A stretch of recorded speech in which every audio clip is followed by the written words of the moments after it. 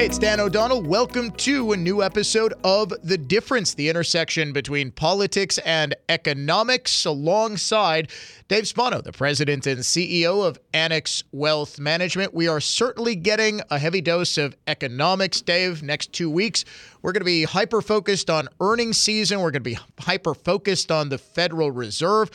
Politics as well, geopolitical stuff. It seems as though the presidential race is really starting to heat up. Labor Day, right after Labor Day weekend, is when you see it really kick into high gear, whether we like it or not. We're in another presidential election cycle. First debate, August 23rd in Milwaukee. Will Trump be there? Won't he be there? What is the state of the Republican field? All of that sort of stuff. But I want to start, Dave, with inflation. Okay. Because when the latest CPI number was released, we had peals of celebration, most notably from the liberal spectrum of politics, saying, oh, look at how Joe Biden and the Fed have gotten inflation under control. It is 3% year over year. Okay. Inflation last year over year, same month, 9%. 9%.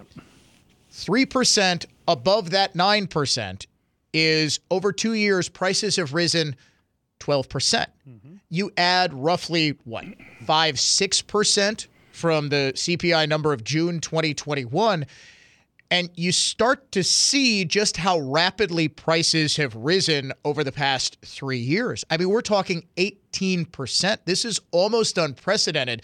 And while we're talking about inflation as though it's a problem that is now in the past, I feel as though we're not getting the bigger picture about just how deep this issue really is, Dave. Well, the deeper issue, of course, is those who can't afford to go to the grocery store, who can't afford to go. In fact, I talked to someone just yesterday, and they had to go to a laundromat, and they were shocked at how much prices have gone up. They went to the grocery store, and they were shocked that their normal grocery bill was $80, when it was twice what it used to be. So those are the people that they've hurt the most. And there was a survey that came out, which I found really interesting over the weekend. They asked these fresh-faced kids in New York what they thought the problem with inflation was, and exactly half of them said monetary policy, and the other half said fiscal policy and all the free money that was out there. So there's no question politics had fed this problem and is now trying to be the firefighter after they were the arsonist. So I guess I've got to ask, how likely is it that we're going to see the Fed reverse course or at least temporarily pause on its aggressive rate hikes? Yeah, I think we're going to see 25 basis points next week. It looks like that's already baked in. And the Fed has been pretty good about being transparent and telling us what they're going to do, telegraphing. So likely 25 basis points. And then afterwards, of course, there's the meeting, and the chairman has got to take questions. And that's when he's probably going to say, we're going to wait and see how things progress from here. But they're probably going to keep a 25 basis point hike before the end of the year in their pocket. So I wouldn't be surprised if this is not the last rate hike, but that's what everyone's calling for, and that's the reason why you saw a rally in equities markets up 2.5% just last week alone. So we'll have to watch that and see what is the further data, and is there some manipulation? There was an article in the Wall Street Journal about how they should recalibrate inflation, and it's just, it's kind of funny because they recalibrated what we say when a recession is, so I'm not shocked that conversation was out there. But if they recalibrate it because we're going into a presidential year, I would not be surprised at all. No, of course they're going to. I mean, we can't possibly be in an inflationary environment heading into a presidential year. We can't possibly be in any sort of recession in a presidential election year. And I think you're going to have to expect the unexpected with respect to markets, with respect to all of it. Did you know that we're just 7% away from all-time highs? All-time highs. Isn't that amazing? Yeah. I mean, it's almost like you don't think about that, and it seems as though there is sort of this disconnect between the market and how people feel about the economy. Because remember, we sort of get in this, and I always talk about the political bubble that we're in, that if you listen to a show like mine, it means obviously you're very smart, you're very well informed, and you're very good looking, right? I just assume that about all of my listeners. But we are, and I say this not to be because, oh my gosh, I'm informing my listeners. So you're among the 5% most informed people in this country. And we get into this bubble thinking everybody else thinks like us. Everybody else could even name who, say, Hunter Biden is. Right. It's not true. Right. It's the same thing when we talk about investments, right? We think that everyone in the world has investments. Well, not everybody has a 401k. And very few people, statistically speaking, do independent investing outside of their 401k. They're relying on that. They're relying on Social Security. They're relying on maybe a pension that they have, something like, you know what I'm saying? Right. So when we talk about the markets, we need to understand, I think, that there are a lot of people who, a shocking amount. Dave, you had the statistic a couple of weeks ago. What was it? 50% of people in this country are essentially living paycheck to paycheck. Yep. I mean, that to me is, and I say this not, as this fat cat radio host with his top hat and monocle. But it's shocking to me that so many people are in such precarious financial positions. Right. And I've read, I can't even tell you how much literature about the coming retirement bomb. Right. How when people my generation, I'm 42, just turned 42 last week. Happy birthday. Happy birthday. Yeah. It's... No, I'm fine. I don't know about you, Dave, but I'm feeling 42, to quote the great Taylor Swift. Yes. People my age just don't have, we're not as a generation, I think, as retirement focused as the Xers and the Boomers, which is really a recipe for disaster because we're going to be living a whole lot longer than your generation, the generation before, thanks to advances in medical technology, AI, and so forth. Right. I think this is a bigger issue than people realize, that while markets may be doing great, everyday Americans are far more harmed and far more impacted by the dramatic 3-year rise in prices. I agree. Than we'd care to admit. I totally agree with that. And of course, it's not going to go away anytime soon because part of this inflationary story is embedded. And what I'm talking about is wage inflation in real estate. So you still see there is a great demand. I had a friend who listed a house and they had 8 offers on the same day, the day they released it. So there's still this great amount of demand in real estate. And so that's become embedded. And of course, there is this huge talent shortage, which is causing wage inflation. So those two pieces, which is a big part of the CPI calculation, is not going away anytime soon. So they can look at, does the price of bread moderate, or eggs, or whatever else you want to look at. And of course, there's oil. All of these things might moderate, but there's some embedded inflation. So the 2% that the Fed targets may be in front of them for a while. And do they look at it and say, maybe we should come off 2%? That question has been asked to Powell over and over again, and he says no. He adamantly says no. So we'll have to see if they overdo it and raise rates until they break something. But as you point out, the inflation is hurting the bottom 50% of earners in this country substantially.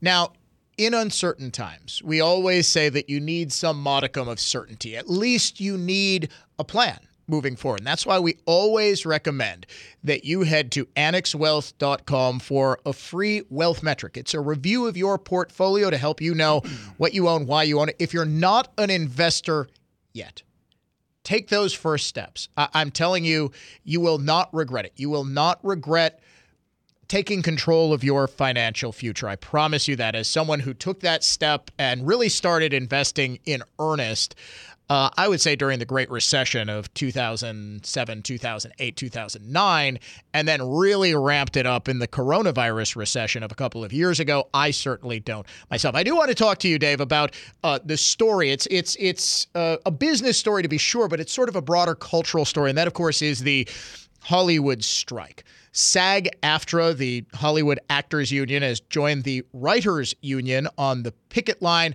Hollywood is essentially shut down. Now, there's the smaller issue of how this impacts movies and television shows and entertainment stocks.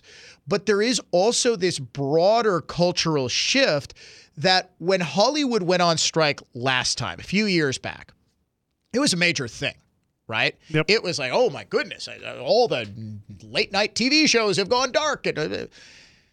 We have had for the first time now, we have actors and writers on strike for the first time since like the 50s or 60s. And it feels as though it's not really registering in the general consciousness. Now, is this because it's happening during summer when everybody's on vacation? Or is it because entertainment has become so democratized, so decentralized? You no longer have a studio system like you did in the 50s and 60s. You no longer even have the thing that was supposed to save Hollywood just 5-6 years ago, streaming, being the dominant player anymore. It feels as though this is sort of the broader move towards decentralized entertainment where anyone, like Mr. Beast, for example, the YouTuber, has a far bigger audience than any network television show. Every video he puts out gets 10, 12, 15 million views. Now, does this mean there are 15 million people watching? No, but it does mean that some random 25-year-old kid can put together content that is drawing bigger audiences than massive big money Hollywood productions. And to me, this is a big problem for said production. And it's probably a good thing for entertainment consumers, but I don't see how long-term the Hollywood studio model continues. I don't think this ends well. You think about things that happen, just over the past week, Matt Damon was at a premiere in London. I know he walked out trying to make a story, so what did we do? Watch Law and Order and NCIS and all the reruns again? I mean, there is already pressure on these stocks. Walt Disney, Paramount, Warner Brothers, all of these companies are loaded up with debt, Dan. And now you're going to have this problem. I mean, these are bad economics. Their stocks show that. So there's probably going to be some bankruptcies that come out of this. And, of course, what happens out of that? Not only is it bad investing, but what happens for the consumer, and does it further decentralize, as you put it, how people get their media? And that is concerning because it pushes more fringe news outlets out there. And I think that could be an issue as we head into a presidential election. Where do you get your news? Is it factual? I mean, the only place you're going to get it is Dan O'Donnell. I mean, exactly. I was just going to say, Dave, you know exactly how we cross-promote on this program. But there is that question, not just of news in the television business, but I mean, print has been essentially dying a slow death for the last 20 years. By the way, did you see that there is now a scientific study, and I always like pointing this stuff out when it confirms something that I theorized years and years and years ago. What killed the newspaper industry was not internet generally, but one specific site. Did you happen to see which site it was? I did not, no.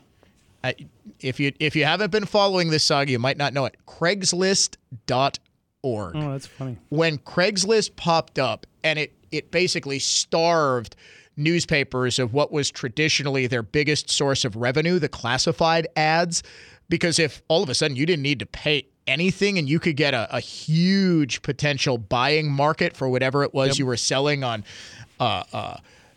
Craigslist, and now it's Facebook Marketplace and Amazon, eBay, all this. But here's the other thing too. Just besides that, is you look at where people are getting their news. You see that. I mean, I read The Athletic. But the New York Times killed their sports section. Yeah, and is now just using The Athletic. The Athletic. So, if locally, if you look at the top stories and, in your local newspapers, you generally see sports stories are at the top of the list.